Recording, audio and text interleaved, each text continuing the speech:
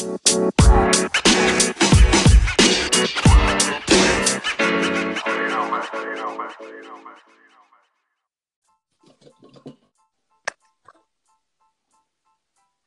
Mike? Hey, good. How you doing? Very good. It's nice to finally talk to you. Good afternoon, good evening, everyone. It's Brittany from Are You There Friday. It's me, Brittany. I am joined with my pal and my Panther fan friend from Twitter, Mike Wolf. How are you tonight, Mike? I'm good. Still trying to get over the playoff loss. Have you recovered from it? I literally sat in front of my TV, like, in disbelief for a very long time. And, of course, I grew up with a Saint fan friend of mine who, of course, just had to rub some salt in the old wound there. Yeah, that's rough. It is extremely rough. I mean, where I live, there's not many of Panther fans where I live. So I'm surrounded by a lot of different. New Jersey's kind of known for having, like, I mean, yes, you have your people that are loyal to the Giants, the Jets, and of course the Eagles. My husband personally is a Cowboys fan. How does that work? It works by him rooting for the Panthers. Okay, that's fair. When they're not playing, that's right. Honestly how it works. That's in good. fact, his brothers, who are Giants fans, tease him all the time about, how, oh yeah, Tom's a low-key Panther fan. I'm like, that's right. That's funny. Yeah, I've had, obviously the Super Bowl loss was a lot harder to deal with. But Absolutely. But this game where we had a chance in the final second was almost more painful because we were one play away from winning that game. We were, and the fact that we almost staged the complete, comeback, was I was at the edge of my seat, man. And then when they called Cam for that intentional grounding, I don't know, I thought that was, I didn't see it. I thought that it was, I didn't think it was a good call. I didn't think it was a good call either. No, but at the same time, though, the play before that, I certainly thought Funchess had a chance at that ball. Absolutely. It's a ball that, if and I hate to bring up the past too much, but if that was Steve Smith, there's no way anybody else is catching that ball besides him. Oh, absolutely. Because he willed his way to make catches like that. Yeah, and I just feel like they don't make them like they used to, as far as I totally agree. As that department goes. I mean, I feel like Funchess in particularly, he's a wonderful asset to our team, but I think he's a number 2 receiver at best. Yep, I agree, and I like him a lot. I really do. Yes, I think there's a lot of talent there. I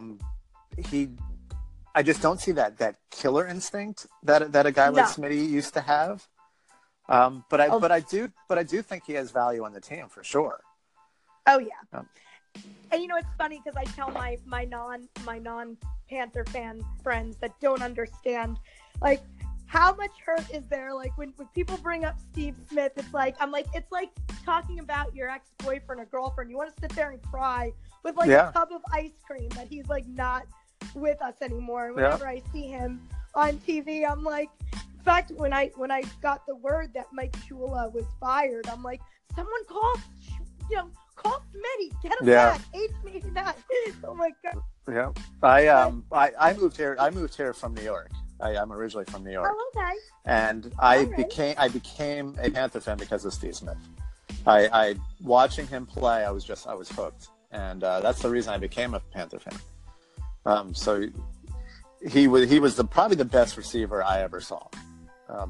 For pure guts and heart.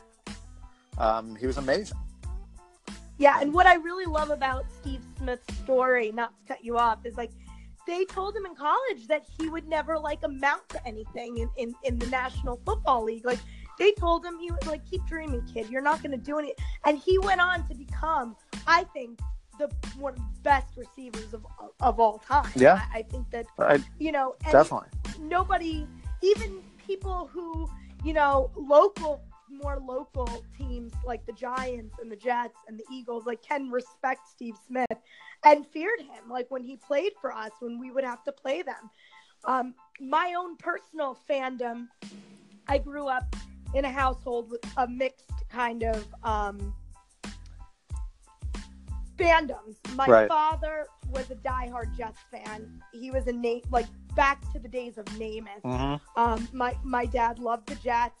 My mother loved the Bears because she was a Brian Piccolo fan, and she had seen Brian's song when she was young, and so she loves her Bears. So I was a product of two totally different fan bases. Yeah. And of course, when I was a young girl, my father, had me watching games. Particularly, I have to say I started to kind of grasp the game at 6. So, like, that was around the time that the Panthers came out, and that particular season, the 95 season, they played the Jets in October, and my father, I was watching that game with my father. Was that the Sam Mills touchdown? That Sam Mills, like, I was in awe I was just in awe by the Panthers. And I remember I said to my father, I was like, that's my team. I like them. And my father's like, he thought I was being a 6-year-old kid. He thought I liked their colors. He thought, he's like, oh, okay, yeah, that's your team now. But, he kind of let it go. Well, 23 years later, here I still stand. And it's funny because people I went to school with, I caught a lot of flack, especially when we went through our, like, our down moments in our franchise history. I caught a lot of flack, but when we went to the Super Bowl, I had people out of the woodwork that I hadn't talked to since I was in high school say, hey, I thought of you because I know the Panthers are going to the Super Bowl, and I wanted to say, I'm thinking of you. I thought of you, and I hope you guys win. So that's really cool. It was really cool to, me and this other boy, Brian, that I went to school with, here in New Jersey, we were the only ones, that in my school, in my town. And it's really great because one of my good friends, her son he really loves Cam Newton. And I get so excited when I see him in a jersey, and it was cute. She's like, oh my goodness, I'm so sorry you guys, lost, she said to me on Sunday, she goes, Joey cried. I'm like, I cried too. Tell him it's okay. But it's nice to see, bro. Yeah, and it's interesting because we have a young franchise. Hearing the stories about how people became a fan of the team, because old, like, especially like the Bears who have been around so long, it's a generational thing. That the fandom is passed down through generations. Where we haven't established that yet, obviously, because we're still pretty much first generation fans. And it's the next generation that will be born born into it. Yeah, and absolutely. So my son, who's almost, so he's been a lifelong Panther fan. Oh, and you see there's a different type of passion each generation as it grows. Yes. And and it's really cool to see. It's exciting to see. It was Sam Mills. It was Dan Morgan. It was Steve Smith. It was Jake Delhomme. For them, it's going to be Luke Kuechly, Cam Newton, Thomas Davis. It's amazing how each generation, will attribute, I really fell in love for this reason. Or, like, I've had people like my friend's son, for example, he fell in love with the Panthers because he from the minute Cam Newton was, like, drafted. Right. Like, he fell in love with the style. He loves the Superman thing, and that grabbed him. So it is amazing to see the different, like you said, going back to the different types of passion, the different and the different heroes, the different, like, players that kind of drew you in. Like, I remember, like, back in the 90s, like, we were a bit of the underdog, you know what I mean? And I, kind of felt like the underdog in certain situations too. So I almost felt like, if they can do this and they could be something, I could be something. And that was, what I took from each and every game, that I would watch this team like play their heart out. Definitely.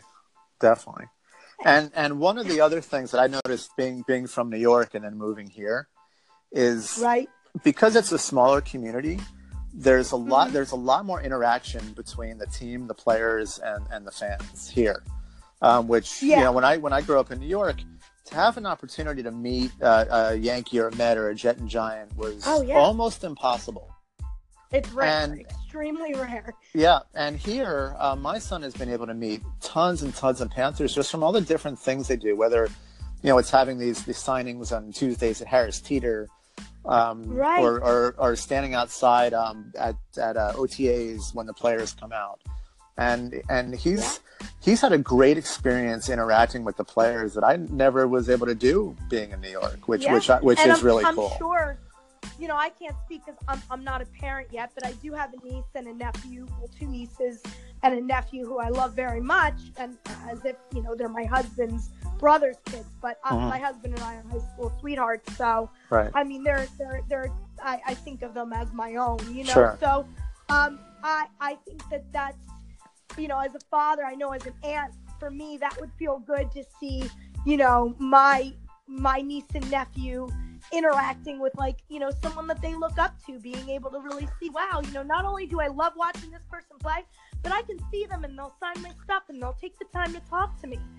Yeah, and it brings the connection to a different level, because now you're watching these guys on the field and on TV that you say, I met him, I took a picture with him, he signed my ball, and which is, you know, that's an irreplaceable experience, and it's absolutely. When I think it was 2008 or 2009, my son was 3, and Steve Smith was doing a signing at the team store, and my son was really shy, and he kind of buried his head in my shoulder, and Steve Smith got down on one knee and picked him up and took a picture with him.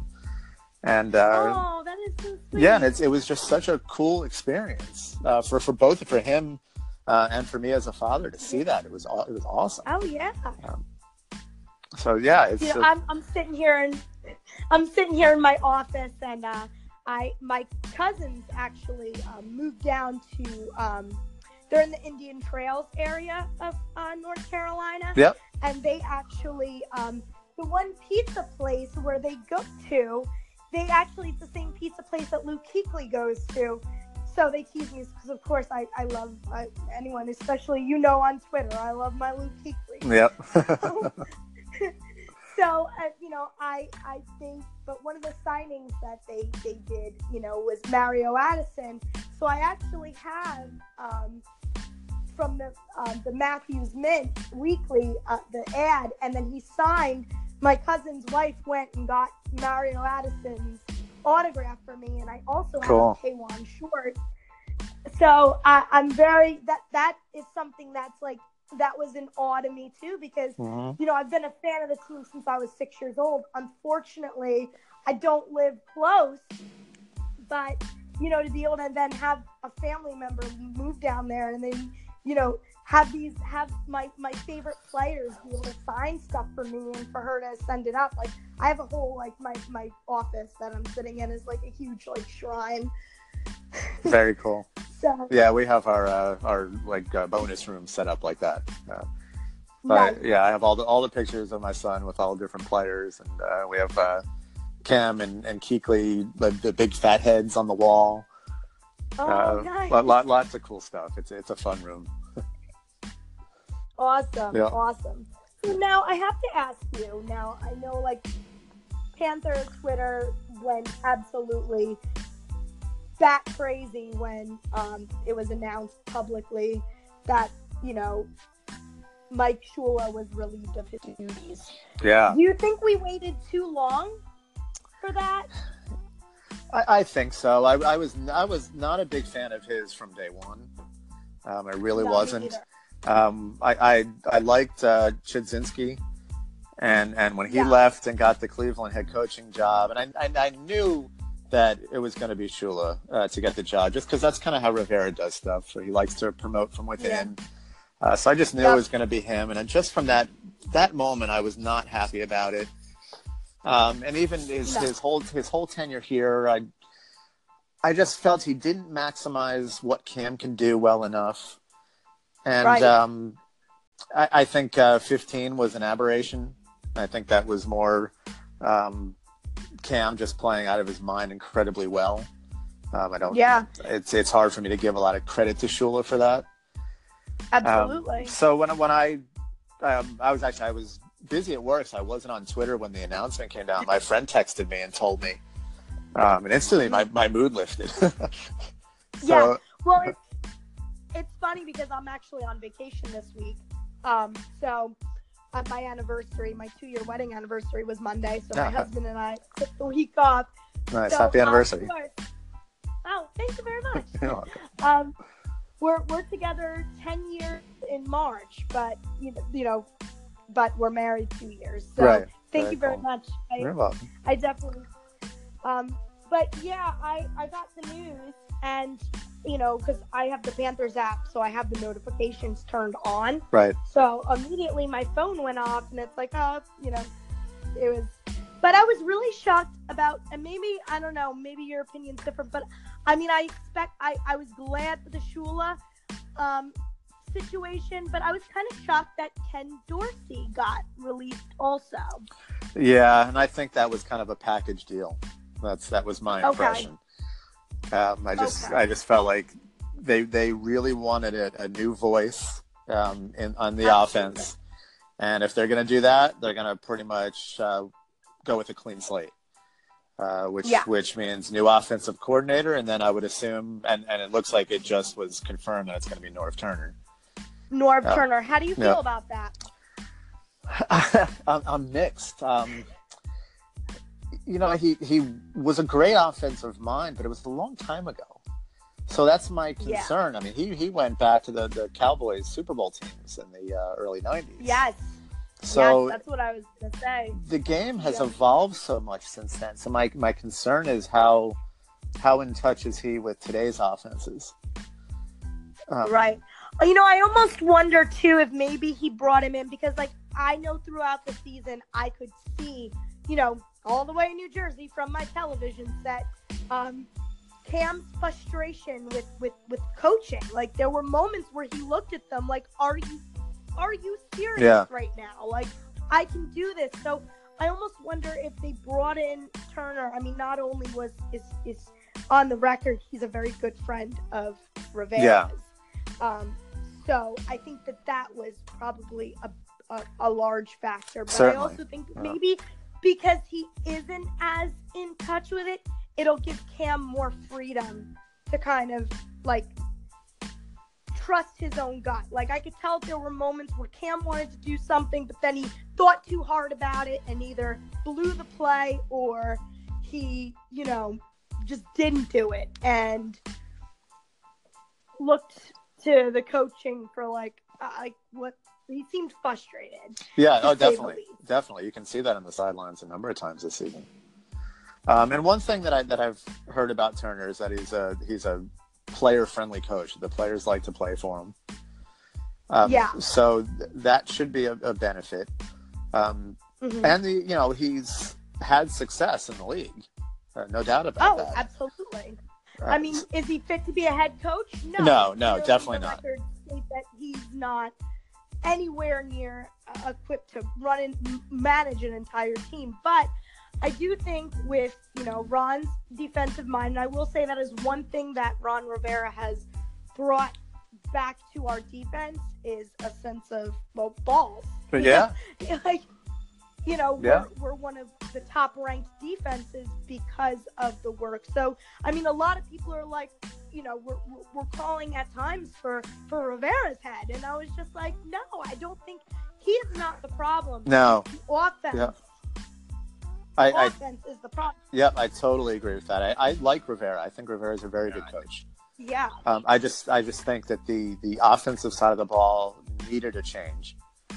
And there's a lot of people on Twitter very unhappy with the Norv Turner addition. I'm not unhappy about it. I'm not, and I'm certainly going to give him a chance and the benefit of the doubt to get this turned around. Yeah, you can't. I mean, really, too. Even the first year, you got to give the guy a learning curve. He's learning new players. He's been out of it for over a year. Right. So I'm even willing to give him like this season, even if it's not awesome. Just give him a shot to kind of get in, get used to it, get acclimated. But then I want to see results. Right, and it's the same. It's the same for the players too, because they have to learn his scheme. Yeah. We haven't had a new coordinator on the offensive side since 2013. So that means all these guys have been playing in one system for quite a while now, and it's going to be an adjustment to learn a new system. Absolutely. I agree. Yeah. I agree wholeheartedly with that. But I think a lot of people, were just frustrated. But I also think the fact that they let Shula keep his job for so long when he was mediocre at best. Let's face it. When the announcers on Sunday football are saying Mike Shula's not that creative. Yeah. And they can predict his next plays. I mean, I think we waited way too long to get some new blood in there. Right. And that was one of my biggest frustrations in the Super Bowl was that no adjustments were made. Yeah. They were clearly getting overmatched, and they didn't. Yeah. And I was so hoping that at halftime they make adjustments, and they didn't. They came out with the same game plan. Yeah. They did, and that was even more frustrating, like especially too. And I mean, don't get me wrong, I feel like we played the Saints with a lot of heart this last time, but I'm pretty frustrated that they beat us 3 times this year. Yeah. That's absolutely unacceptable to go into the game with and I always said maybe it's crazy, but I really believe in a more, kind of put the pedal to the metal with your offense. Like we let off the gas so many times. Like when we had a commanding lead and we were doing good, we played to prevent, and then they came back.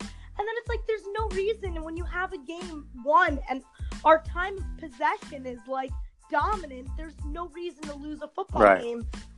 If you're working on both cylinders. And you know what? Defense is fantastic, but you can't expect defense to bail out offense every single time. Defense is going to get tired, especially if they're on the field for a good chunk of the game. Right. 3 and outs are the worst things, which brings me to my next question, my friend. So do you think we're going to actually allow Graham Gano to be a free agent? Because I remember a few years ago when he was due to hit free agency, we re-signed him about 11 days before. I can't imagine they're going to let him be a free agent, especially with the whole situation with Harrison Butker. They let him go, and he's turned out to be a really good kicker for Kansas City. And so if you're going to let him walk away and then not sign Gano, it doesn't make any sense. So I can't imagine that they're not going to sign him relatively quickly. The only thing that I can think of is that somebody else who's fairly decent is going to be coming into free agency. If they do let him walk, they got to have a game plan. Like, we're going to sign this guy who, but I don't, like you, I feel like our team is fairly loyal to their own and their players. For sure. So I do think that. But there's a definite big but to that is that was under Jerry Richardson. Where we're going to have a new owner. And we don't know anything about the new owner yet because we don't know who it is. So that all that can change. Where it was, where Jerry Richardson was very into family and being loyal, and that could all be out the door. Well, it's interesting too because this owner would get, I think, like 40% of the share, but there are other owners too. There are like 3 other owners that own a percentage of the organization. And I was looking at the different candidates, of course, Googling, billionaires in the Carolinas. And the one family that came up a lot was the Smith family. They're like micro managing or something company. And they expressed interest that when it was available for purchase, they're fans of the team also, obviously. So what I really hope most for our new owner is I hope that they're a fan of the team.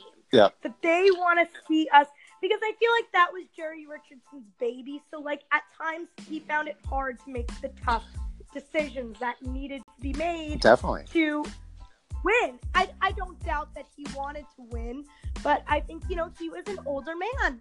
I mean, heck, he played football in the 40s. Yeah.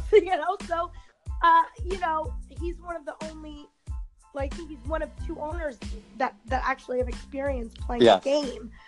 So I also feel like, I know immediately when Jerry Richardson announced that we were going to be sold, like pandemonium broke out on Twitter, and I had to convince 50 people they're not going to move the Panthers because we own our stadium. We're one of the only teams in the NFL that actually own our stadium, and there's money to be made in Charlotte.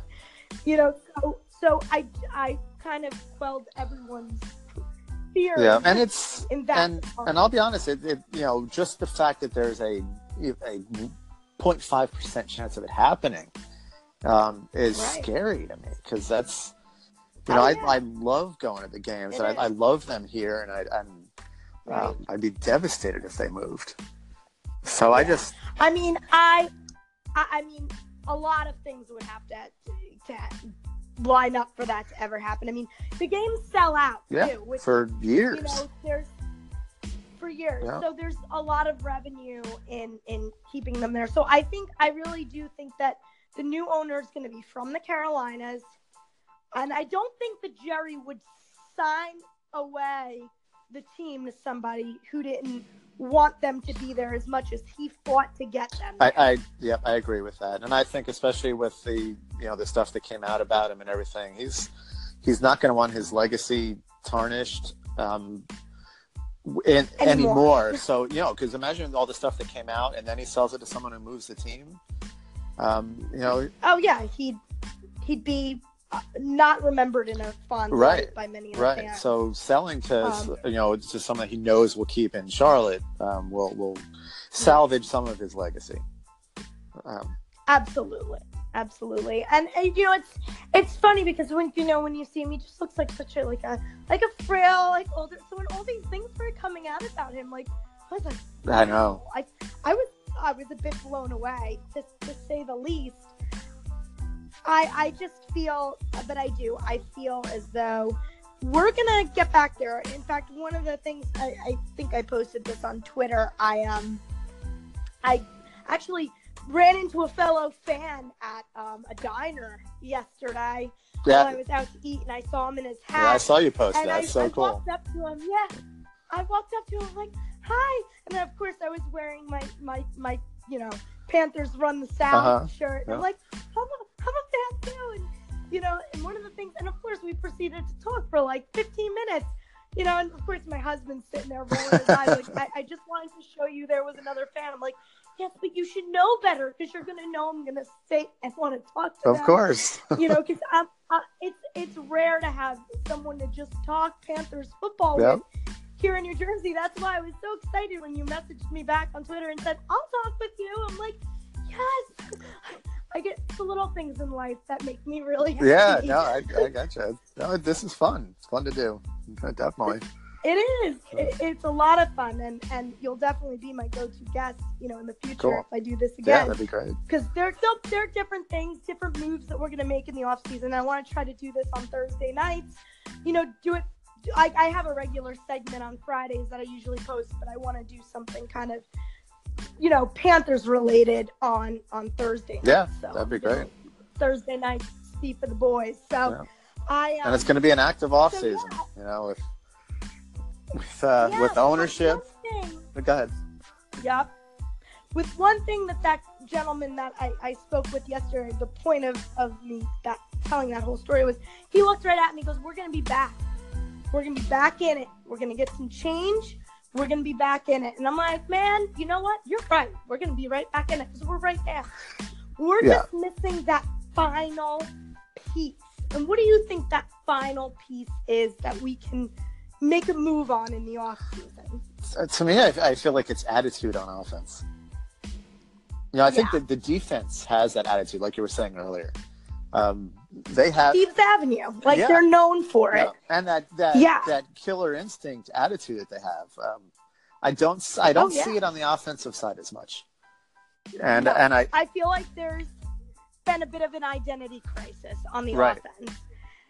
I think there's a lack of, I mean, I feel like Cam is a fabulous leader, but I feel like there's a lack of true sort of direction in our offense. Yep. So I'm hoping that North Turner will bring that in, but there's also player personnel moves that need to be done for that too. There's a few key spots that have to be filled on that offense, and a true game changing wide receiver that other defensive coordinators have to game plan for is vitally needed. You know, it's funny because I was watching the, and of course when I was watching the Saint game and I was watching the Falcons take on their particular, game last week, and I was like, and I just thought, and I looked at my husband, I'm like, can you imagine, like, if, in some alternate universe, like someone like Julio Jones was drafted to the Panthers, like, how explosive a number one receiver he can be working with someone like Cam Newton, giving him the ball. It would be amazing, and Cam deserves that. He really does. He does, and I feel like he held back a lot in his post game interview. I was watching it, and I could just see. It's funny because the thing about me and Cam Newton is we're literally the same age. On my birthday's May 1st. His birthday is like May 12th or the 14th or so. Like, we're both Taurus. Right. So when I saw that look on his face, I'm like, I know just what he's thinking. He wants to say, my coaching sucks. Yep. I have no reliable number one receiver. Right. I mean, let's face it. Greg Olsen is a beast, but he's getting older. Yep. How many more seasons realistically does he have? A few, maybe. Bunches? A few, I'd say. Yeah. I'd say a few, but it's good. It's good to get some young blood, and even if he doesn't start right away, for Olsen to mentor at different and receivers. But what you said, a receiver, we need a wide receiver. Yep. Funches, number 2. Yep. He's a number 2. And again, what Captain Munnerlyn said about him last year when he was with the Vikings, was that the Vikings were not afraid of Funchess. And as much as I like Funchess and I do like him, he's not going to instill fear in the opposition. No. And we need a receiver that is going to scare the opposition. And right, like Steve Smith scared the shit out of people. Pardon my French. And we haven't had that since him. No. And I remember I used to love it because he would be like, he'd trash talk, Revis Island. You're like, yeah, go ahead. Right. Go ahead. I'm going to burn you here. Watch. And then sure as anything, the next play, Steve Smith would burn him for 60 yards or whatever it was. And, but I liked that. That's why a lot of people talk a lot of trash about Cam. I like the fact that he could put his money where his mouth is. Yeah, he talks a big game, but you know what? He backs that up, and that reminds me of Steve Smith. Completely. And I always love Steve Smith's swag. That's the best way I could describe Agent 89. Yeah, that's what drew me to him. It was that attitude. Straight up. And it's funny because when we drafted Luke Kuechly, and I started to see him play, I was like, I feel like I'm watching Dan Morgan play. Yeah. It was crazy. I felt like we were getting the pieces that we had that made us great at, and I mean, in all intents and purposes, I really felt that moment. Okay, this is good. I remember seeing this when I was young, and we did good. Yeah. So the funny thing about Luke, I went to the draft up in New York when he was drafted, and I was sitting there, and they announced him. I was like, oh man. I was like, I didn't want him because I'm like, we have John Beeson. We don't, we need defensive tackles. Right. I really wanted Fletcher Cox, and I was disappointed. But I'm very happy to say I was dead wrong about that. because And I mean, he's the heart of the defense. Without him, the defense doesn't function. He really is. Yep. And he gets fired up, and I feel like him and Thomas Davis really are our identity as far as defense goes. It was great having Julius Peppers back. I'm not going to lie. I'm not sure what he plans to do, though. It was only a 1-year contract. So, will he stay? Will he retire? Like, that remains to be unseen. But it was cool having Pep back. Yeah, I loved having him back. And I was very upset when he left. The way he left, I was not happy. I actually went to the game the following year when he came back with the Bears, and I had my Peppers jersey on with a big X through it. So I wasn't happy with the way he left and when he left, and right. but I welcomed him back with open arms. I went out and bought a new jersey. Oh yeah. I had one, the original one. I kept it in my closet. And then it was funny because I so considered throwing it in a wood-burning stove when he was a jerk to Cam when we played Green Bay. Yep. I was like, oh, that son of a gun. Where's his jersey? Yeah. And then I was like, I took a deep breath. I didn't do it. And then when it came back, I'm like, all right. And then he was like, it's so good to be home. And I always wanted to come home. And I was like, all right. I slowly took it down. And then by the end of the season, I was wearing it. I was over it. Yeah, no, I forgave him quickly. My wife still hasn't forgiven him. Really? Every time. It took me a while. Yeah, let her know she wasn't alone. I almost burned it after the game. Yeah, like even. It was close. That's funny. I'll show her pictures of him now, and she'd be like, still don't forgive him. But no, I forgave him. Yes, but and I did too. Yeah, and on the other side of that, whether he comes back or not, that's need is a young edge rusher. We haven't had that in a while either. Right, and I think even if he came back for another year, or even if they can work something out where he could come work with the defense, even if he retires, to kind of mentor somebody that would be, a good edge rusher. Yeah. He could, teach them, impart wisdom on a kid that has the talent. I think even that would be, that would make more of amends. Like that would be, his service to us. That I would be like, okay, you are completely in awesome graces once more. For sure. Yeah. A woman forgave you. There you go. So, I mean, but on a serious note, we're going back to, do you think, do you really think that he's our future, or should we start looking for a backup? I've never trusted him in a big spot. No, and that's scary to me. Yeah. And I know, and when the game's on the line and he has to come out and kick, I just don't have the faith that he's going to make anymore. it. Yeah. I close my eyes. I close my eyes and Tom goes, oh, he made it. Or no, he didn't. I don't even look anymore, which is funny because I used to always, I remember I used to, dance around in my Steve Smith jersey and I'd be like, oh, Gano is gold. Gano is gold. I used to always cheer, and I feel like, the universe caught up with me and said, no, he's not. B, sit down. Yeah. And that's, and the good kickers with longevity are tough to find. There's some that'll have great years and then they'll fade away.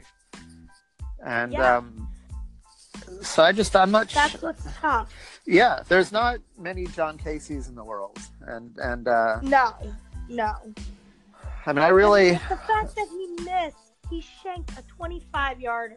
Yep. I mean, that's like the easiest. If you're an NFL kicker, you need to make that shot. Oh yeah, you should be able to do that backwards. Especially in a dome. Yeah. In a dome, there was no wind. That's what we were joking about. I was watching with a couple friends, and they were like, "Oh, I must have got caught in the wind." Yeah. But maybe the canned noise that New Orleans borrowed from Atlanta. So yeah. Shanked it left. Yeah. So I would assume he's going to be back. It doesn't thrill me. Yeah. I don't know if there's any better options out there. Right. Yeah, that's what I said. I really haven't been following kickers as far as in the free agency, but in the next couple days, I'm going to be looking into that at night, because my husband, when he's not off like he is this week, he's on 9 to 3. I mean, 3 to 11. I'm sorry. Right. He's 3 to 11. So when I work, I get home a little after 5, and I get home, more closer to 6. So between 5:30 and 6, I get home, depending on when I get out of work. Right. That's usually when I catch up on my Twitter, and I, write my pieces, and I do my rants for the day because, God knows. Yeah. I need to do that. So I'm definitely going to be looking into prospective, free agent kickers, and I'll tag you, and I'd definitely like to get your thoughts on and wide receivers too. That's the other big one we got to follow. Yes. Yeah. Wide receivers is something we need to really look in the free agency, because I don't think, and here's why I don't think someone right out of college is the answer. I think that we need I think if we're going to draft, we can draft a wide receiver, but I do think we need to pick somebody up, someone's seasoned number one receiver in free right. agency. Yeah.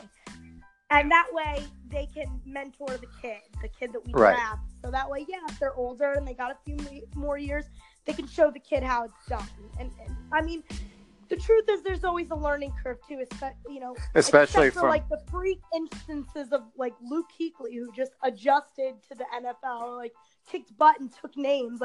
There's a learning curve because it's a much faster game than it is in college especially ball. wide receivers. They seem to take a little bit longer to develop. Yes. So that's why I think free agency first is the best move. Get someone seasoned, get someone in it. Yeah, then draft somebody that has the potential to be a future number one. Have them play under this veteran, whoever they may be, whoever we decide to pick up. And, I think that's the way to go as far as that goes. It's the smart way to go. Whether or not the Carolina Panthers will do it, whether they'll listen to you and me sitting here on they should. They should. I mean, I think we're pretty bright. I think so. But, one of the things, and going back to Thomas Davis, and I love TD.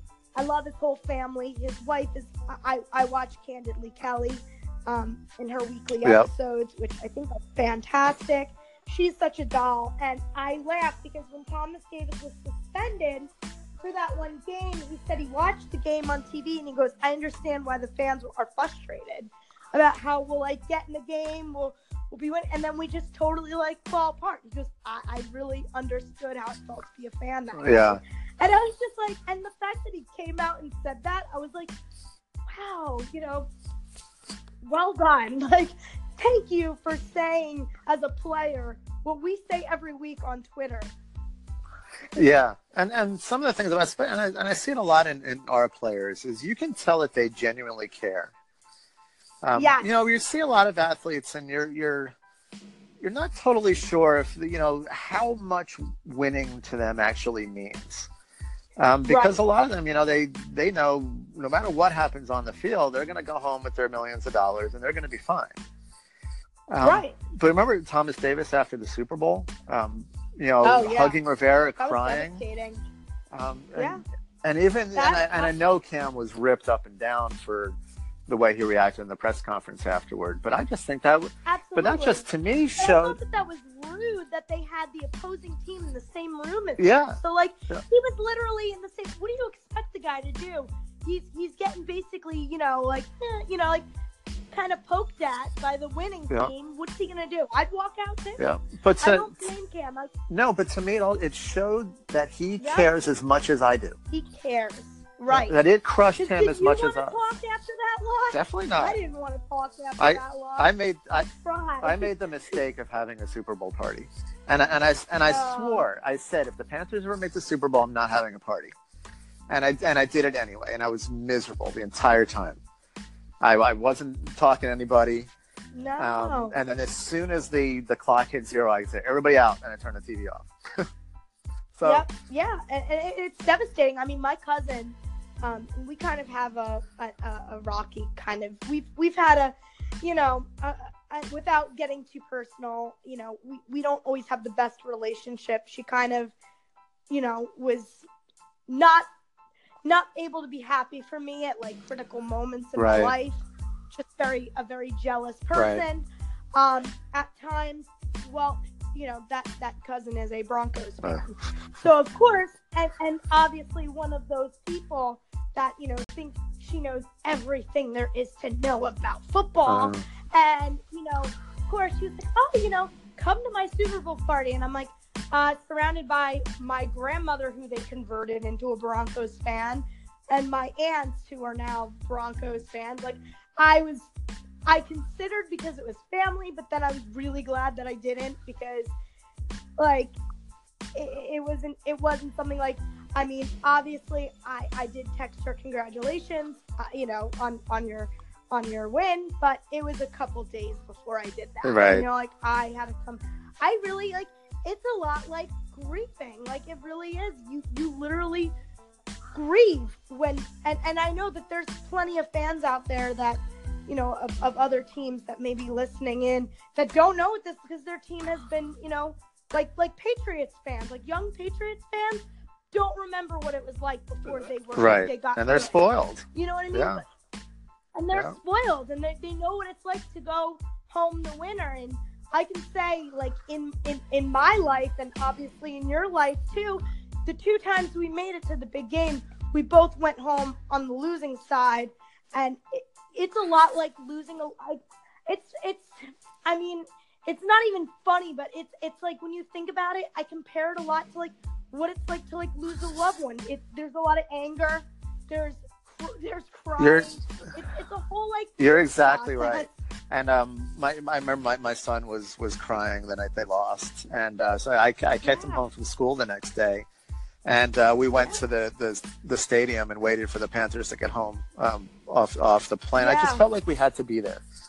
You know what? And that's a good message to teach your son too. That even when it's good to support them. Right. And, you know, love them, win or exactly. lose, because that's what we're all here for. Winning would be great, but it's really the men who play for our team, the men that make the organization worth celebrating and worth cheering for every Sunday, that make us fans and make us proud to be fans, whether we win the Super Bowl or not. Yes, we would love to, and I do believe we will, but that's awesome that you guys were there. I totally wish I could have been there. It was really heartwarming because there was like 1,000 people there. And just being among all those people that felt the same way we did, it was very therapeutic for us. And it really said a lot about our base that 1,000 people showed up to wait for them when they came back from losing the Super Bowl. I thought it was amazing. Yeah, I mean, you hear about stories all the time where the teams get back and it's completely empty. Like they're like mad at the team. And you know, I just feel like too, like the way the stars aligned, I felt like we were almost set up to lose, because Manning was retiring. It was they made a huge deal about that, and I mean, I just kind of felt like, in a way, I mean, it's rotten for us fans, and it's rotten for the players that played their heart out on our team, on our side of the ball. But I feel like the media kind of had it in for this, like, Manning rides off into the sunset a chance once more. Yeah, you know, I agree. I kind of just felt like the media wanted that so bad. Yeah, I felt that the whole 2 weeks. And then when they said that Kotri didn't catch that ball, which he clearly caught. Clearly caught that. I just felt like, you know, it just didn't feel like it was going to go our way that day. No. And I totally got that vibe. And, you know, like I said, especially dealing with my cousin, and she, you know, would post things like with Vontaze, you know, Burfict when he was twisting Cam's ankle when we played the thing, with Von Miller on her team, like sacking Cam. Like, she would like post pictures, like knowing it would be on the top of my feed, like, and I would just have to, like, you know, I'm just hiding her phone, hide it, you know, like, you know, I was actually like so frustrated, you know, and sad after that was over, on top of the fact that, I mean, it's awesome that you guys had each other and you were able to kind of find that therapeutic. I mean, I'm surrounded by Eagles fans, for God's sakes. Like, I didn't hear the end of it forever. Yeah, I'm sure. But on the positive side of that is now any Falcons fans that are around the area catch the flack now with the 28th. Yeah. Oh yeah. So like, and I've kind of faded into obscurity. Yeah. And in that same regard, what they showed when the Falcons buses pulled up after they got home from the Super Bowl, there was like 8 people standing there. Yeah, which is sad. I mean, when you think about it, like that's your team. I mean, you when you pick a team, you know, it's a lot like a marriage. There are going to be good times, there are going to be bad times, but you stick it out and you know, you make things work because that's your team and you love them just like you love your spouse. And that's why I never understood like people that can just flop teams and switch and move around, like, or move with a player. I'm like, what loyalty do you have? Okay, you have a loyalty to a player, but what happens when they retire then? Yeah. Like don't you like want a team? I know that there's a new TV show they keep talking about a lot about, you know, a guy trying to find his team. Yeah, I saw the commercial for that. Yeah, I'm like, part of me wants to watch it, see who he picks, then part of me doesn't. I'm like, if he picks the Saints, I'm gonna like punch a wall or something. Yeah. Like, and you know, and it's funny. These experiences, you know, the difficult experiences will make when we finally do win one, it'll make it even sweeter. Right. You know, if you win all the time or you know, kind of like the Patriots do, it's you lose appreciation. You do, and you know, and Yankee fans are a lot like that. They expect to win every. I'm a Yankee fan. Okay, so you know. And when we lost the World Series, I was like, what? What is it's this? Almost We're supposed to win. Right. You don't. But I was born into that 28 championships like culture. Right. I was born in the 80s when the Yankees were picking up, and then in the 90s. It was pretty much entirely run by the Yankees in the 2000s when I was, you know, becoming an adolescent and becoming into my own. So, I mean, but here's the thing, too. I'm not really, like, I'll watch baseball, like, when the Yankees are in the playoffs, but I'm a New Jersey Devils fan as far as hockey goes and the Carolina Panthers. So, like, those two teams, like, that's all I, like, care about. Like, everybody else can go, like, you know, flop in a hat. Like, I was talking to my one friend who is a Saints fan. Shout out to Justin. And we were talking. I'm like, you know, he is quite a character. He likes to poke fun at me and all the time. And I do it back to him. We really rip into each other here and there. But, I mean, that's typical. You get a Saints and a Panthers fan. You have to, yeah. There's bound to be some good nature, and of course sometimes he can't. He sometimes just can't take it. And I always say to his face, I go look up in GIFs, look up Classless, and it's one of your fans taking the ball from that poor Bengals. Right, that's right. so I always, you know, and he's like, well, you know, we're not all like that. And he really he gets really passionate when I say that like most Saints fans are jerks, but. I mean, in my experience, at least from what I've seen on Twitter and from what they've shown, like, on highlights from games, like, they seem a little hostile. Yeah. Like, you know, I've never been to a rival stadium.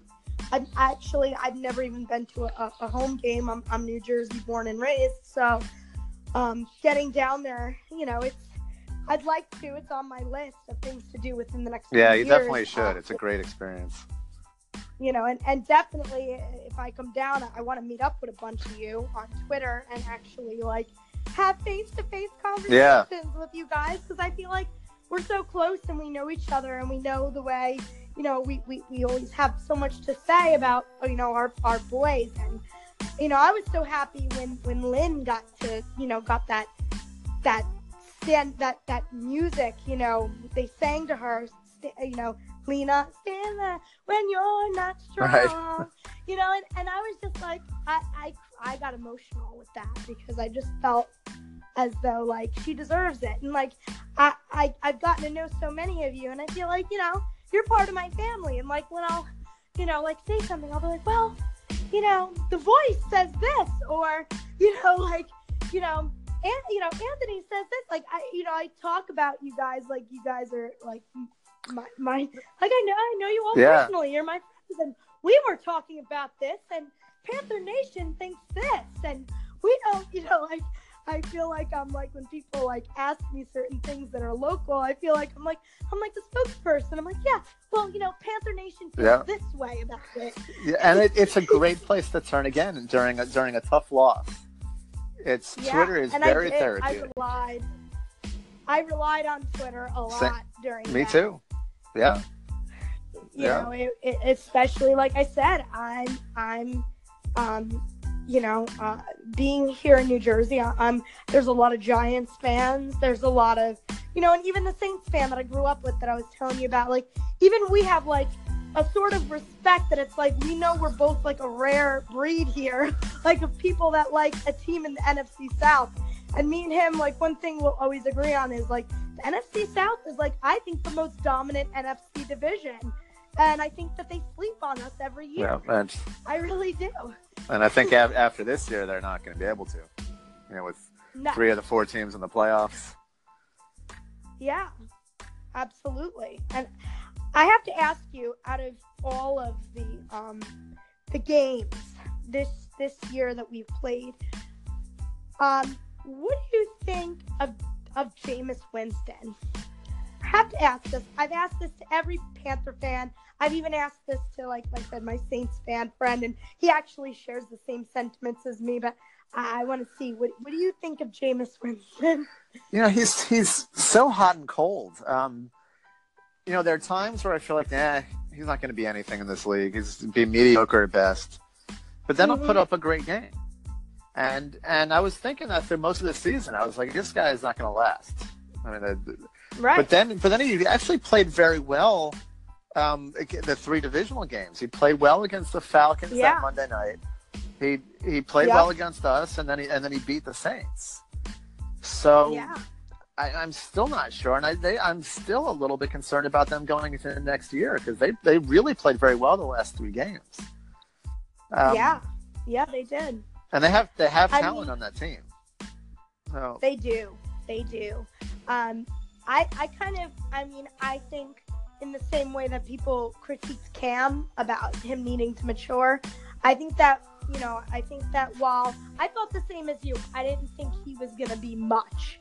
And then he surprised me a little bit at the end, especially when he, played us that final game that they played us. I was kind of impressed, but then he left a very bad taste in my mouth at the end when he had that hissy fit that he got intercepted. Like, I know. And he was pushing his coaches, and I'm like, this guy, like, I get passion, but, like, pushing his players, I'm like, and then my Saints fan acquaintance, we grew up together, right. He sent me a video, and I didn't watch the game because I think we were playing at the same time, of him, of him fighting with Lattimore.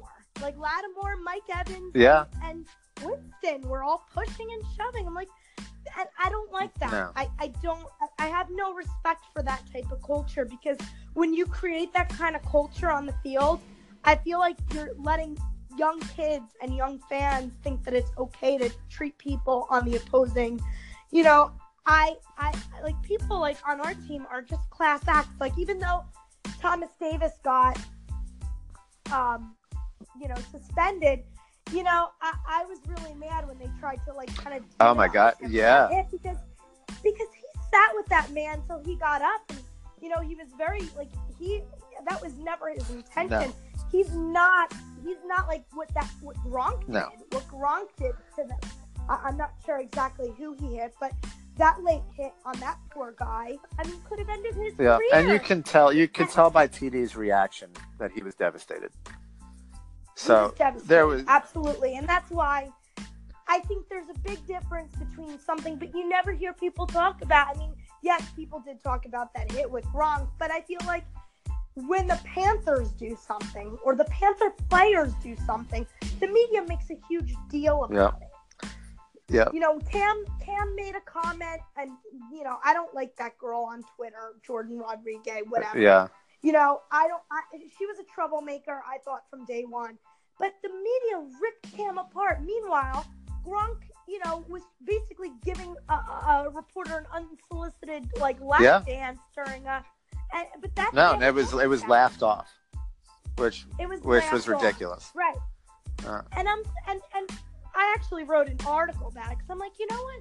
If I was a female reporter and I was talking about roots, you know, my father was a coach, you know, of all my brother's football teams. My brother played. I grew up in a very football. I mean, we love hockey, but it's a very football dominant sport in my house growing up. That was the atmosphere. You watched footballs on Sunday and you had a nice dinner.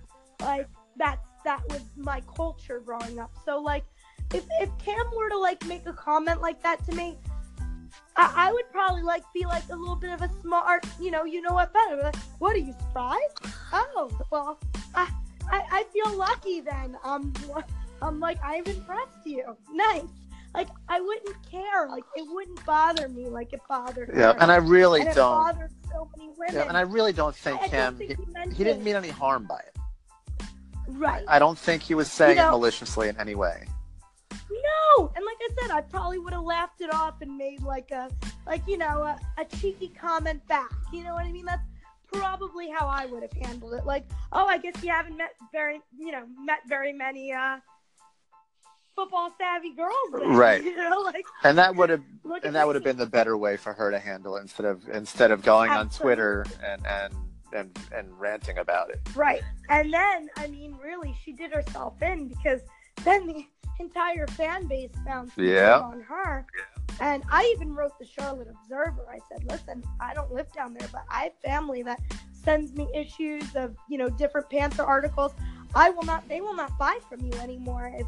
And then sure enough, they made her come out with the statement that, that she, was sorry, which I thought was so half-assed and insincere. Oh, you can tell it was forced. I was don't even bother her. But I think that the media demonizes our team. And and I think I can speak for the entire fan base when I say we're getting tired of it too. And it's getting to a point where I feel like this year, we're going to start speaking out more. And if people are going to be demonizing Cam, well, then you know what? They better make sure that they're squeaky clean because we're going to get some dirt on them and force them to apologize. Yeah, and that's the thing. The stuff that Cam does isn't that bad. No, and he does a lot of good he does way more good for the community. But everyone seems fixated on his, discrepancies or what they don't agree with about him. But he's just a charismatic person, and really, I'm the same way. Like I said, I understand Cam because Cam and I are both Tauruses. I'm only a few days older than Cam Newton. So, my personality is very, people love me or people hate me. I mean, there are people on Twitter, I won't mention any names, but there's a girl that does not like me. And I do not like her. We just did not get along. I have a very, I'm very honest. I'm very brutal. I've put people in our place that people in their place that say things that I feel like are out of line. Right. And I am who I am, and that's how Cam is. It definitely is. We're unapologetically who we are. We're honest. And there's nothing wrong with that. Yeah. And I find it refreshing with Cam. Mm-hmm. He wears his heart on his sleeve. He does. And the stuff that he does that people complain about, he's never hurt anybody. It's most of it's harmless stuff. Yeah. And I think the criticism of him is very unfair. Very, very highly unfair. Highly, highly unfair. And I think that I'm glad that we as a fan base, are able to recognize that and really, I mean, you're always going to have those people, those 0.02% that hate him.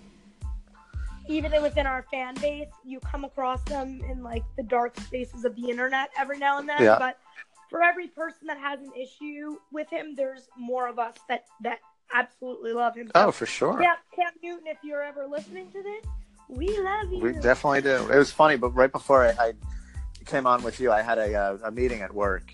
And my job is actually in New York. I work from home down here. Oh, okay. So I was on video, and one of the things we had to do before all these meetings is we go around and everybody says basically what's on their mind, whether it's work or something outside of work. Right. So I say, well, I'm going on a podcast for the first time to talk about the Panthers. And so immediately someone yells, "Are you pissed at Cam Newton?" I'm like, "No, I love Cam Newton." I said, "He's our guy." Yeah. So, oh, yeah. And I think people are learning that, like, from opposing ends, you know, out in the Twitterverse, that we're to the, and you can back me up on this. If you are to trash Cam Newton, we will come at you. Yeah. Like, we will attack you, and we won't stop till you're at your keyboard crying. Like, leave Cam Newton alone. Yeah. Like, you know, and I feel like, you know, kind of like, you know, the offensive linemen, it's their job to protect their quarterback. And yes. that's how I feel. I feel like it's my job to protect him. I will never say anything bad about him, and I'll even if he's wrong, I'll still defend him. I will defend him. Yeah, absolutely. I feel that about all the guys. Like I said, there's only one Carolina Panther in history that I despise and that I've disowned, and I would never defend if someone put a gun to my head, and that's Ray Caruso. Of course. Everybody else. I defend them. I defend them with my life. Yep. And I always will. Like you know, I don't care when our team, as much as they got their faults, there are. You know, right. There are. Right. And we protect ours. And I will say that about our fan base. You know, we're very protective of our boys. We're very possessive of our team. And we don't let outsiders. I mean, we might bicker amongst ourselves, amongst little trivial crud, but we don't let people like bash our team from the outside. Right. Like, and it's funny because, you know, one of us will be taking on somebody, and then I'll get a mention like, "Brittany, help me out here," and I'm like, "All right, I got you." And Tom will be like, "What are you doing?" I'm like, "Panther Nation, we're going to war." And like, you and your like Panther people. It's true. I'm like, that's right. It is true. And it's funny because my favorite movie, like one of my favorite movies of all time, is Forrest Gump. And the one scene where he walks in, you know, to the Black Panther party, and he goes, "You're like, sorry I interrupted your Panther party." Like, if Tom needs me to do something, he'll be like, "Oh, sorry I interrupted your Panther party." And I'm like, "That's right. You interrupted my Panther party." That's very funny. It is. I love that movie. That is like that is a my great favorite movies. So, how do you feel about Wilkes leaving? Where do you think he's going to land? I don't know. You know, at first it seemed like he was good as gone, but he hasn't gotten an offer yet, as far as I know. So I don't know. You know, I was saying that the Giants look like they're going to go another That's direction. What I was going to say. Right. Yeah. And then he met with Arizona, but he left there without an offer. And then he's supposed to go to Indianapolis for an interview. So I don't know. I mean, I guess there is a possibility he comes back after all this. Yeah. I mean, which obviously would be, because I really didn't want him to leave to begin with. Because, like, I felt like, you know, we lost McDermott. Obviously, you know, he did all right for himself his first year in Buffalo. He got them to the playoffs, which was their first time making an appearance in like 30-something years. It was a long time. Yeah. It was a very long time. I think it was like 35 or 30. They had the longest drought of all four professional sports without a playoff appearance. So, yeah. That was a long drought. So he got them there. So, I mean, I think that speaks volumes. Because, you know, you do have some people like Norv Turner, as we mentioned earlier, that while they have success either as offensive or defensive coordinator, they don't have that, like, lightning doesn't strike twice. They don't have that success as, like, a head coach. So, I mean, I'm sure Wilkes, you know, as much as he is positive wherever he goes. He'll run the team fantastic. I have faith in him wherever he gets placed, and I do hope selfishly he stays with us. But I feel as though there's always that possibility. You know what I mean? Like he's going into something, and there's no guarantee that he's gonna. And there's some people where they'll keep you for a year, and if they don't like what you're doing, you're out. Yeah, that happened with Chudzinski. He got fired at Cleveland after 1 year. Yeah.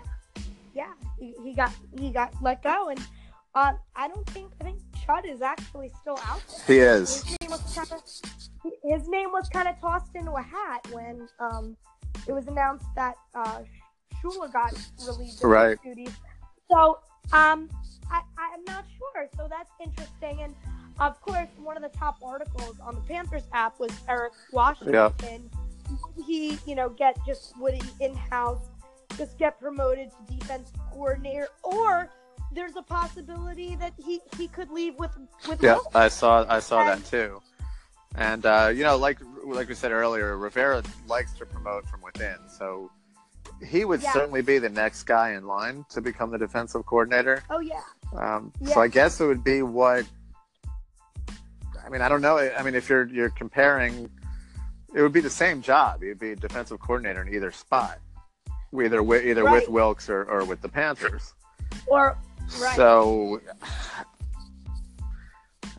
I mean, I don't see him wanting to leave with Wilks if he has the chance to get promoted to be like the main guy. That's what I'm thinking, because ultimately, guys want to get up to be like the D coordinator, so that way that they could get, eventually get up to head coaching game. So I think that if he goes with Wilks, he's gonna just stay under him, and I feel like if you want to move up in life, you've got to sometimes not just follow your mentor. Right. You got to have learned from your mentor, take the reins, show that you're capable, and then you'll get looked too. Right.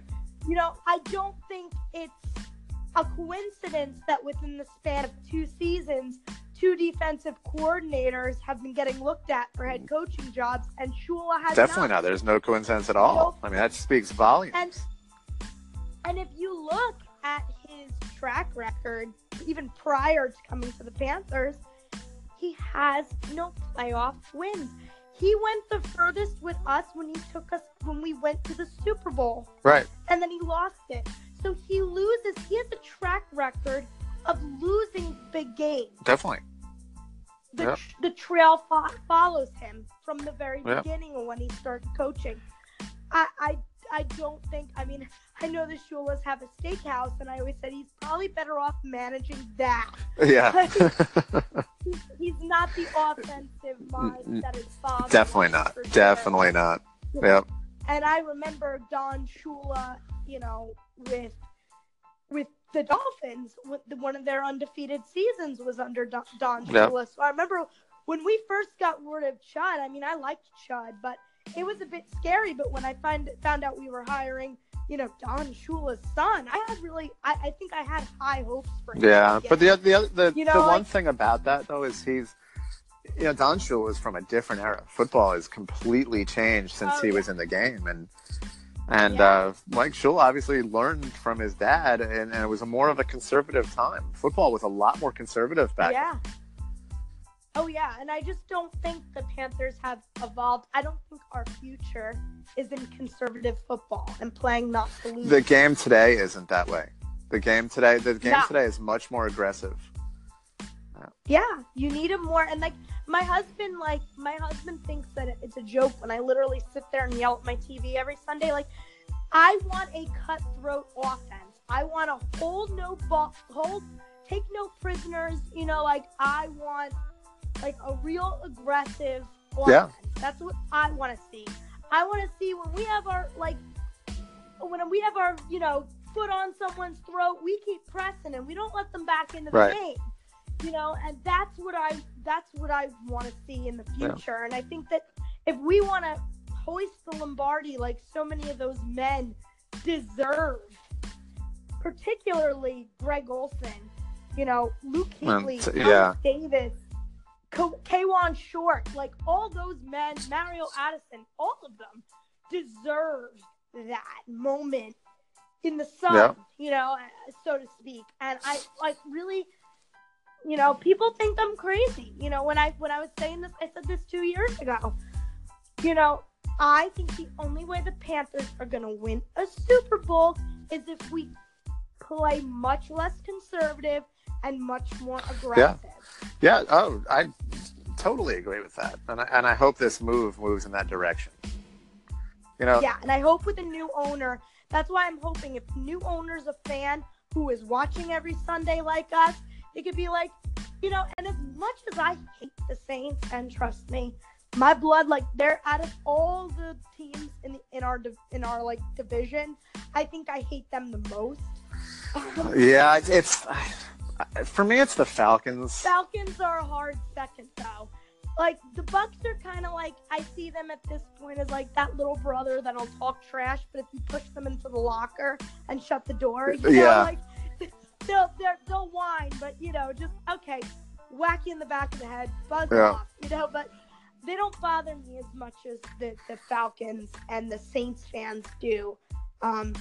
But I will say about the Saints, and something that I liked that I saw was I really liked how aggressive their offense was. They didn't give our defense like time to. They just kind of like just kept going, and that's what I want to see. Right, and Sean Payton is a great offensive coach. He really is. I call him the Grinch. But I gotta give him credit. Yeah, I'm not gonna say I like him, but the way he coaches offensively is brilliant. And we could use someone like that on the offensive side of the ball. Oh, no doubt. You know, how many times on like Twitter, like before one of our games, and someone will post, all right, what's our first play going to be? And it's always run up the middle. And it is every single time. Yes. Yes. And there was a meme floating around with like a PlayStation controller, and it was, you know, Mike Shula's like guides, you know, Madden, run up the middle, screen, you know, pass, you know, like different things that were just so predictable. Yeah. And I don't like that. Like I said, it's a problem when the announcers are, you know, saying Mike Shula lacks creativity. Yep. There's no creativity. You know what they're gonna do. So now, I mean, we the fans have been saying this for years, and now you have to, you know, the bobbleheads, you know, the talking heads saying it too, and it's like, you know, okay, you know, even they're seeing it. So we know as fans we're not being ridiculous, so to speak. Right. It's, you know, it's something that I feel, but that's what I feel like, especially in the future. Like you said, the Bucks are getting good. The Falcons somehow managed to stay in it. The Saints have improved. You know, we got to be a cutthroat team to want to stay on top. Yeah. We got to be aggressive. Right. Otherwise, you know, in a year or two, we're looking at last place. You know, realistically, if we can't get up to speed and keep up with our division and really give them HE double hockey sticks, you know. Totally. We're not, you know, we need to be able to hang. And our division is aggressive. Even the Falcons, you know, they're iffy at that. Sometimes they're good. Most of the time they're just choke artists. Yeah. But which I loved, by the way. That was, you know, as bad as last year was, watching them lose the Super Bowl the way they did just made it all worth it. Oh yeah, because, you know, of course they were ripping us a new about not winning the Super Bowl the year before. Oh, you embarrassed the division. Well, you embarrassed the division. That ain't ever going away. You guys are never living down, blowing a 28-3 lead. Yeah, no, that was unparalleled.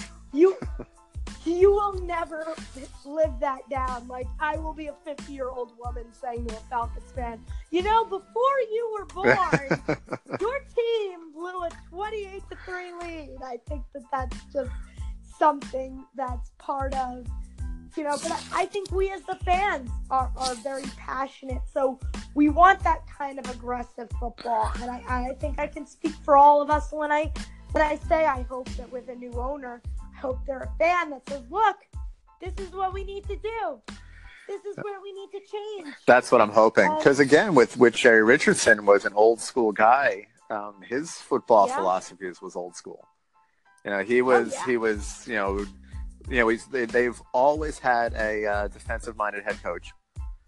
Yeah. And always, because that's the way football was back then. It was defense first and run the ball on the offensive side of the ball. And it was always kind of. And it's not like that. It's not like that. The game is so diverse, and it's especially frustrating because every week now I'm finding with these refs that it's a matter of what constitutes as a catch changes every single week. And my father, being a Jets fan, they were robbed of several touchdowns this year. The Jets. Well, they technically should have beaten us in that game. Because I thought that one catch that they was originally ruled a touchdown, and then they said it wasn't. I thought that looked like a clean catch to me. Yeah, but that wasn't the only game, and I wasn't just talking about. I'm talking about highlights that they played on the evening news, locally, from games throughout the year. And I really think that the NFL as a whole, starting with our horrendous commissioner, I think that they need to hold, NFL officials to a higher standard. You had two guys, especially with the intentional grounding call with Cam. The head ref said it was. The two other supporting refs said it wasn't. They were arguing before the penalty was even called. Right.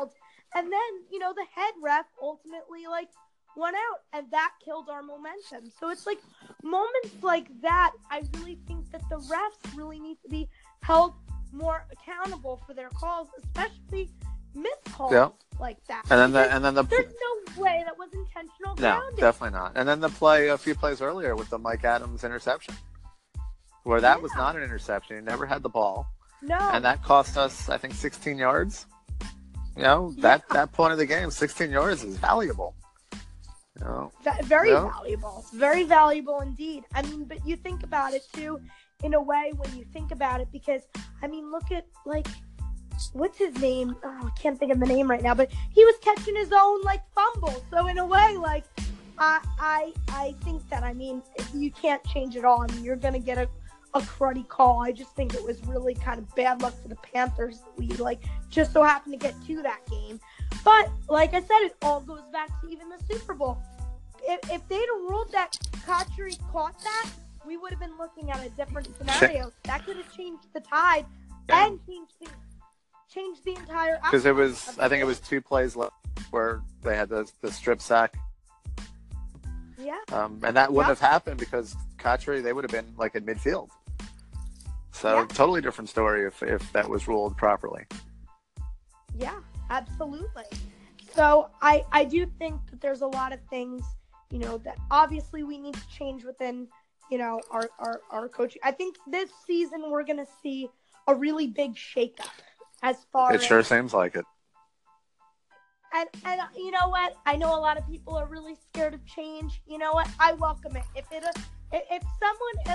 honest to goodness, if things need to get done, I'd rather it get done these next few years to kind of reclaim our identity, to then make it when we make it and win. Right. It'll all be worth it when we win it. I just hope we win it in a manner that, a lot of guys that could retire in the next few years, or, weeks in Pepper's case, depending on what he chooses to do, can see it, can be there. And I still think that, I would love Peppers to come back and take on, a supporting role, even if he doesn't play. I would love to see him mentor and, help whoever our D coordinator, whether it stays as Wilks, whether it's Washington that moves up, whether it's I would like to see him still come around and kind of mentor. And I think the way the guys reacted to him, whether as a player or if he was a coach, there's a lot of value there. And there's a lot of respect. Oh, tremendous. Yeah. Hands down. There's a lot of love. There's a lot of respect. I know they're talking about Star Lotulelei is going into free agency. Yeah, that's Norwell is the big one. Norwell, I think, is our number one priority. I think he's more important than Starr, because the Yeah. line isn't great, and Right. they really need him. I think losing him would be tough to overcome. Yeah. Oh yeah, that was like, and I gotta say, you know, and it's crazy because I was talking to, you know, during the game, how Ginn, I really became very annoyed at Ginn that, of course, of all places that he went to the division rival. Yeah. And I remember saying to the Panther, you know, on the Panther boards and stuff like that, on, you know, I was like, of course, he taketh away for us, but that son of a gun didn't miss a step against us. Like, what gives? I know. And then I was saying to my friend when he caught that ball, I was like, that's a ball he would have dropped for us. That is the exact ball he would have dropped for us. Yep. That was painful, watching that. That was extremely painful. And like I said, just like it took me a while to forgive Peppers, I think if Ginn Jr. ever came back, it would take me a very long time to forgive him. I agree. For what he did to us on Sunday. Because, and then, you know, for him to turn around and be like, oh, I didn't want to leave, but there wasn't a deal done in time. Well, you know what? Have some loyalty. Yeah, that man has no loyalty to us. Except I used to work at one of the sports stores in the mall, and a guy came in. I was talking to him, and he was next door neighbors with Ginn. And this was right before, or right, I think, or maybe it was right after he signed with the Saints, like literally days after.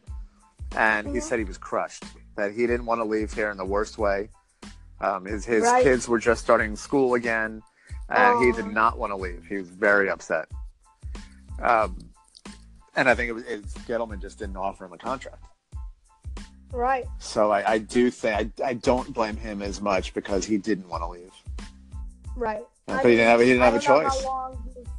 I don't know how long he's there with the Saints, but hopefully, you know, he does consider, you know, coming back. You know, yeah, I don't know how long he signed for.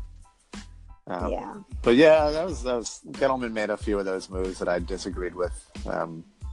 Yeah, I was kind of happy to see him go. In a lot of ways, I was, but there was some things that he handled that just rubbed me the wrong way, and obviously rubbed the players the wrong way. The way so many of them reacted to him. Yeah, and I think that hurt.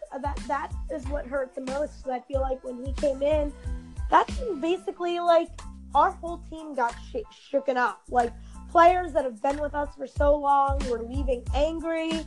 And, you know, leaving hurt, you know, and I feel like we let it go on. The one thing I will give him credit for, and it's funny because he's now since, you know, gone on to the Giants, but he did do very well in the draft.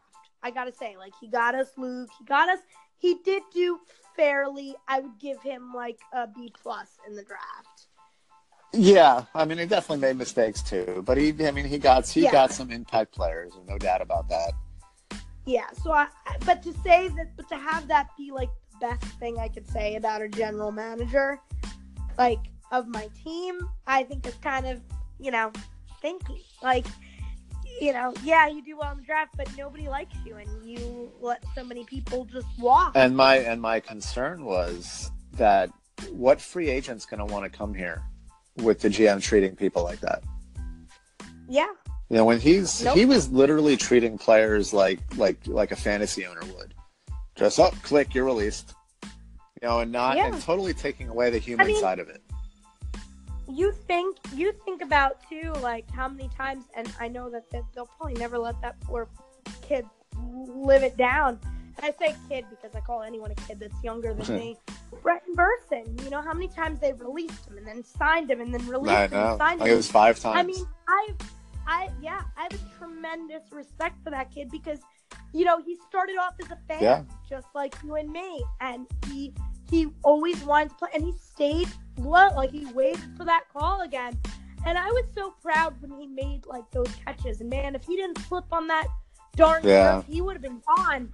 And I really have seen him like evolve as a player, and I'm really like, I love Burson. I'm really starting to, you know, like really, you know, have a tremendous amount of, like, because I'm someone, like, in my life, I've faced a lot. I've overcome a lot of adversity. And, like, when I see somebody do the same, like, I have, like, a level of respect for them that I can't even describe. And, like, Burson has that.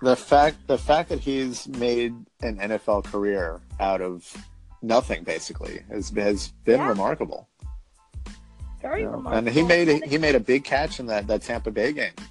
In that last drive, you know, I think him and Kellen Clay had 2 huge catches to get Cam in that position to score that touchdown. Absolutely. You know? Absolutely. And I think in the future, you know, now that he's shown what he's capable of, I mean, he's not a god, you know, he's not perfect. He's gonna, you know, mess up here and there, but I really think that he's gonna take on a much larger role next year. I think he really got himself noticed. And I think that he's in a position where, as long as he's consistent week after week, you know, I really don't think he'll get cut again. I think that he'll take on more of an I think there's a spot for him. You just don't want him as your number 2 receiver like he was in the playoff game. That's like number 3. You know, maybe. You know, maybe.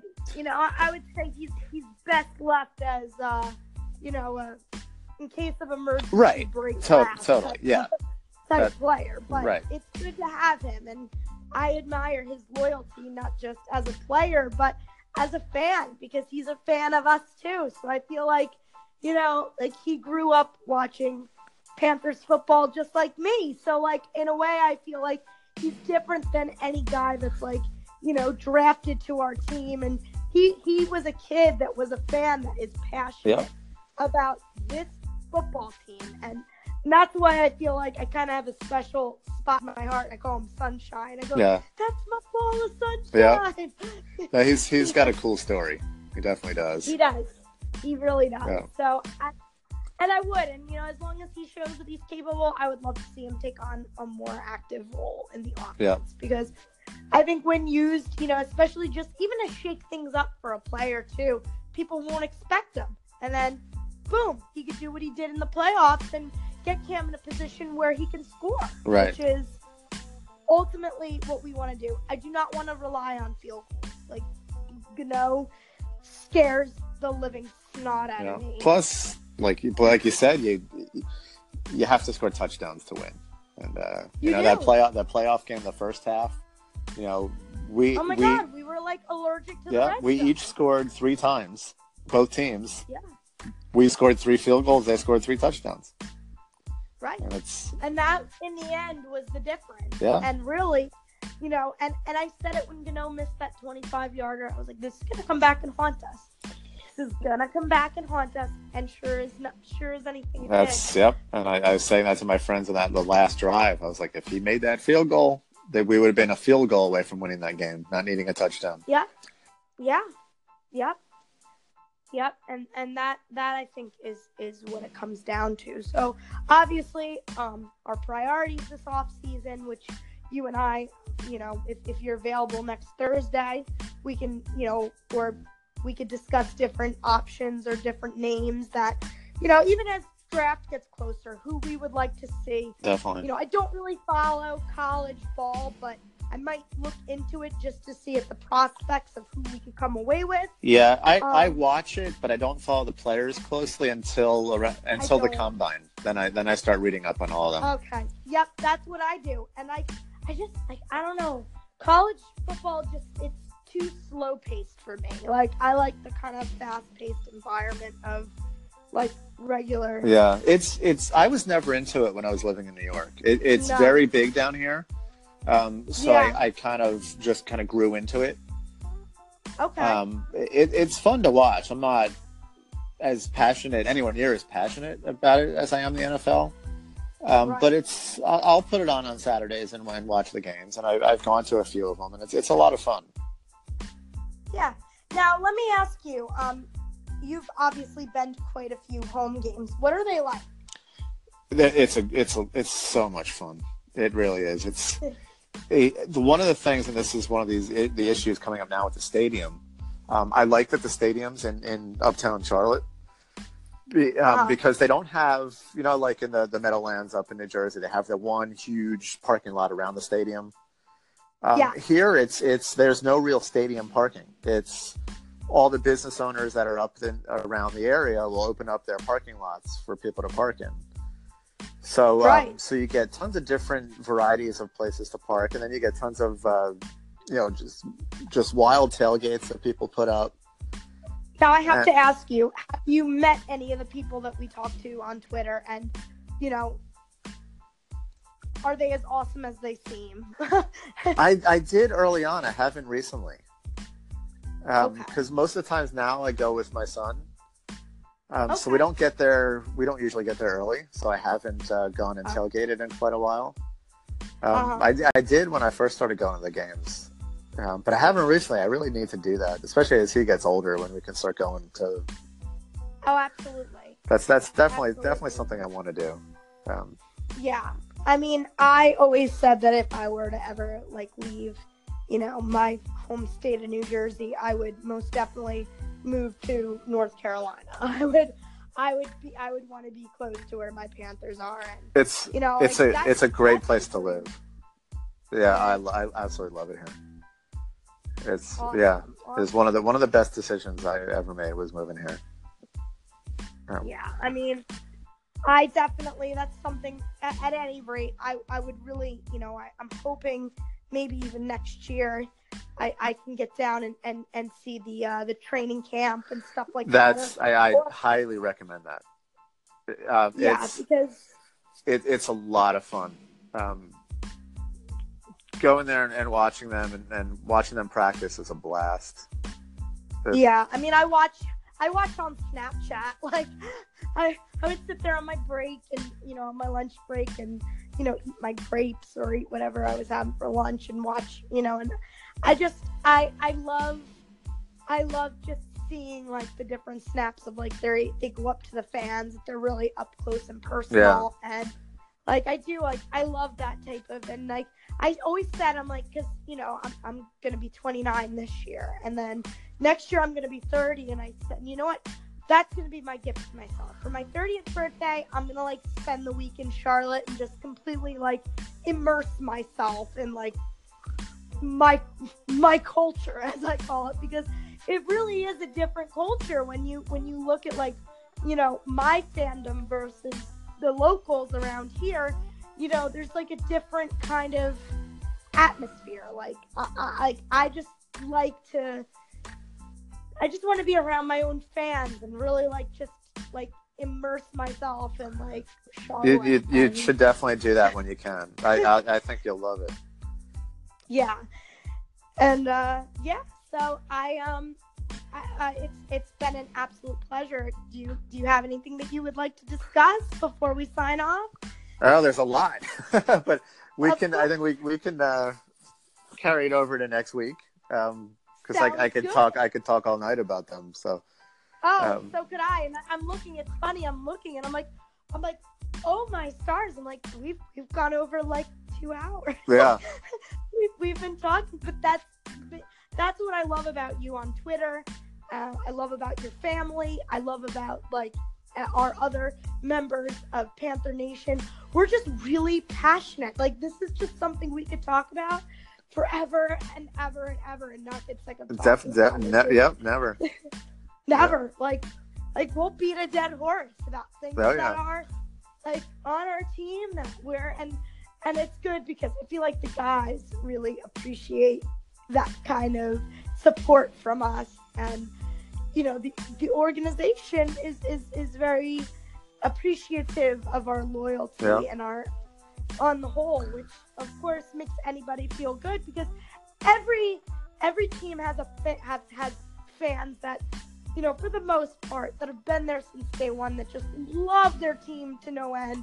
And it's nice when the organization can see that and appreciate it. Really. Yeah. And again, with us being a smaller city, I feel there's a real community with this team, which I haven't seen anywhere else in my life like this. Yeah. So would you say there's definitely mostly Panther fans? Well, no, there's actually not. there's so many transplants that live here that there are a lot of fans of all different teams that are actually living in Charlotte. And because so many people have moved here from other places. Right. The city has grown so much, and it's largely from people moving from other areas. Our area, yeah. Almost all my friends root for other teams. They support the Panthers as their second team, but they have their first team that they grew up with. Where I was a little different, where I came down here, I just fell in love with Charlotte instantly. And then I felt the connection with the Panthers, and also I'm the same way with the Hornets. I just feel like this is... Yeah, I'm a Hornets fan myself, actually, and it's funny because I remember being a little girl, and I always swore I would move to North or South Carolina, like those little 50 state quarters. I would collect all the North and South Carolina, and I had a digital camera and a case for it, and I would, like, literally, I probably had like $100, dude, like in quarters, like, that I would just collect as if it said North or South Carolina. Like, I always felt like I was gonna end up down there, and like literally from day one, like I remember driving through when I was like 6 years old. Like, I was newly a Panther fan. I was a little girl. We were driving to Disney World, and we stopped, at like a Cracker Barrel in North Carolina. Right. And I just fell in love with the hospitality. Like, I just fell in love with how nice they were, and then they were like, "You're from New Jersey, aren't you?" I'm like, "How do you know?" And it was like, "Oh, your dialect, we could tell." And I was like, interesting. Like, when I first moved here, I forgot where we were going. We were going to some restaurant or something, and we got out of the car and we were walking in, and someone, like we were nowhere near the door yet, and someone held the door open for us, and I was like, shocked. I couldn't believe it, because you don't have that culture up here. You don't, like, no. There's so many rude people, and they just walk and they'll let the door like slam in your face, and you're like, "Oh, gee, thanks, man," Yeah, I used to. Or I'll hold the door and they'll walk through and they won't even say thank you. I'm like, "You're welcome." Yeah, and I worked from Westchester into Manhattan for a long time. Oh, okay. And just the minute I got off the train in Manhattan, my mood changed. And it was kind of, and then when we found out that our son was on the way, we just like, we got to move. And it was a great decision. Yeah, and that's awesome. It's like my husband and I, we don't have any kids yet. We're not sure if we're gonna have any kids.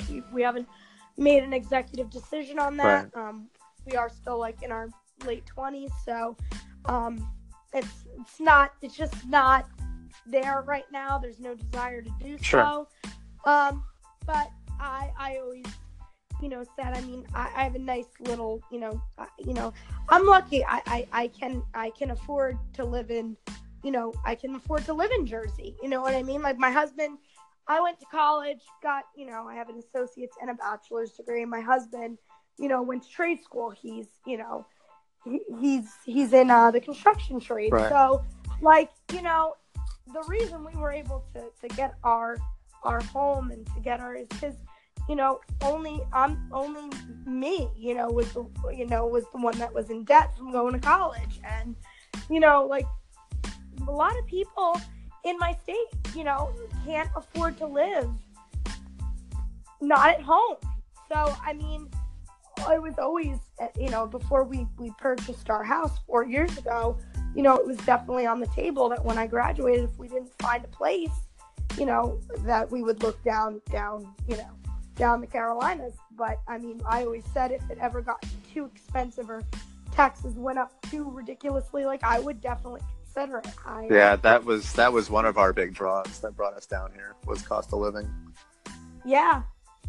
Oh yeah. And I think that it's something that is important, and of course, obviously my love from when I was a little girl, like inexplicable. I don't know what I can't even say it was like a specific, like, I just always felt like I'm a Carolina girl. Like, I always just kind of felt like I was a Carolina girl, like, in my mind, in my heart, but I lived in New Jersey. You know what I mean? Like, it's a very weird feeling, but that's the best way I could describe it. And Like, even when I went down to Florida for like a week, I cried coming back. I didn't want to come back. Like, I love going down south. Yep. You know, Yep. I love the South, and I'm very That's how I felt. I lived up in New York for 31 years, and Oh, wow. but I feel much more of a Southerner than I do as a New Yorker. Like I Yeah. feel like I identify better down Yep. here. Yeah, I just feel like my heart is here. absolutely. And it's an odd feeling when you're little and you can't quite place it. Like, I used to always beg my dad, can we just stay for like a day? Like, can we get to Florida like a day later? Because I just, I wanted to explore the Carolinas. Like, I loved South Carolina. I loved like the Spanish moss trees, and I just loved the scenery. Like, I grew up reading what's his name? The Nicholas Sparks. Oh, yeah. All like his stories taking place in North Carolina, and I just I'm like, man, I want to like live in a town like that. You know what I mean? I want to, wake up in the morning and know everybody in my, neighborhood, and kind of have that like laid back kind of approach to life. And I appreciate it. Like, I appreciate the Southern values of family, Yeah, family, and that the laid back part. family, God, and Panthers. You know what I Right. mean? Like, Yep. that's pretty much my life. Yep. And the laid back part that you mentioned is very true. Yeah. I am so much more relaxed ever since we moved here. I'm Yeah. I don't get as stressed. I don't feel the tension. Sure. It's a nice lifestyle. Yeah. So I do hope that one day we can all meet in person and tailgate Definitely. together. Yeah, that would be a That would blast. be fun. Yep, for sure. And yeah, so but yeah, my cousin actually moved down there. Right? My cousin and his wife, and the kids had trouble adjusting to it, but I think it's because they waited too long for them to move down there. Like, my godchild was in middle school, going into middle school. And, Yeah, that's a tough time to move. My oldest son was in high school, so like it was kind of a hard adjustment. I can certainly understand that, because that's a tough time in life anyway. Just dealing with all the changes. Well, I think too, like, one thing, my godson, because like I was in the delivery room when my godson was born, and I did not miss a moment of his life. I always joke around that with him, like, don't backsass me. I saw you before your mother did. And I think it's been hard for him to have to kind of go through that change the last almost 3 years now, and not have me there. Because whenever he comes up, he's always like, oh, I want to come back to New Jersey. But I think if I ever, like, down the road or whatever, moved down there, I think he'd be more open to staying. But, and it is an adjustment. It definitely is. It took me. What would you say the hardest part to like adjust was? Just getting used to the lifestyle. It was very different. And it took a solid year. And especially my wife. My wife really didn't like it at first. She almost wanted to move back up north. Right. So it took time just to get used to how everything is. Absolutely. And I think that's important too, to know too, and it's good to know that she stuck it out, and now she enjoys it and she loves it, which I'm usually I'm a very fixed kind of person. I'm not someone who normally like takes a whole lot of like risks that I'm not sure are gonna pay off in the long run. I'm not either. I'm usually very safe. Yeah. So for this, when we moved down here, and we came down here not knowing a soul. We didn't know anybody here. Yeah. So it was a big risk. Oh yeah. Yeah. But it turned out, certainly rewarding. It was worth it. Definitely. And it's funny because so many people that are transplants that moved from up here down there, always they tell me all the time on Twitter, move down here. Like I have like a whole like I'm surprised there's not like some movement on Twitter like, you know, get Brittany to move, you know. It's like, well, let's wait till my house is closer to being paid off so I can rent it. And, you know, I would never really want to, I don't think I'd ever really want to like sell my house in New Jersey. I think like eventually when it's paid off, I'd definitely get like invest in a second house, like even something to fix up, like real cheap down there. Right. That, you know, like for when I retire, then I can, when it's cold here, it's a little warmer down by you guys. So I can just kind of, I won't migrate to Florida. I'll just migrate to North Carolina. And, that works. You know, then, you know, when it's summer here at the shore and I want to have fun, I just come take a ride back up. Sounds like a good plan. Yeah. So that's my game plan. I do eventually plan on having at least having a place, you know, that I, you know, when I get to that point and I'm able to, and my house is, but it won't be for a while, but I'm definitely plan on, you know, next year, you know, making an effort to come down and visit. You should, especially for your 30th birthday. You should make a trip out of it. I should, and I should like put out like a memo on all Twitter, like, hey, come meet me at a sports bar in Charlotte. Let's Well, try to plan it. You know, try to come down for a game. Yeah. Because that. Yeah. We can my birthday's in May, so do a delayed party. Yeah.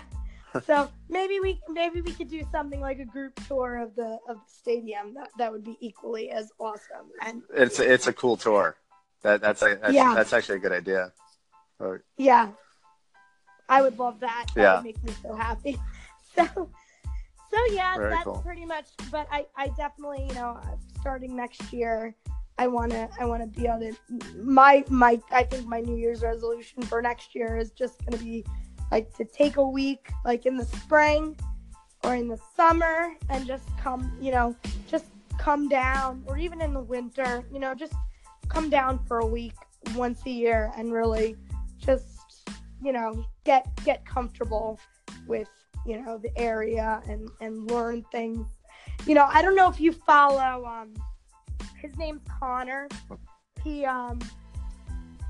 he moved out to Charlotte from Seattle. He was like NFL Panthers. He had a YouTube channel. Fantastic. I think he works for the Panthers organization. Oh, really? He does pictures. Oh, yeah. I mean, Cam Newton follows him and likes his posts. Like, wow. What's his name? Connor Harrison. Oh, okay. No, I don't follow him. Yeah. I'll you know what? I'll message you, and then I'll send you. Do you follow me on Instagram? Not sure. I'm not on Instagram. I haven't got on there yet. Oh, all right. I guess I probably should. Yeah, I have Instagram. And of course I follow him, and he follows me, and then of course I can see like what players like his posts. Oh, and nice. like, oh my God. But I followed him since he was like just a random YouTuber that would like talk about Panthers games, and then they noticed him, like they heard his videos. That's, you know, that's kind of what I'm hoping to gain out of our Panthers Thursdays. Yeah. Maybe someone on the team, we can get people to retweet, and they can. I doubt they'll sit here and listen to all 2 hours of us viewing our. But maybe they can listen for a few minutes and see that there are people out here that from all over the country that just really like love them. And in the future, you know, we'll try to get more people from Twitter on, and, you know, add more voices to the mix, because that would be fun.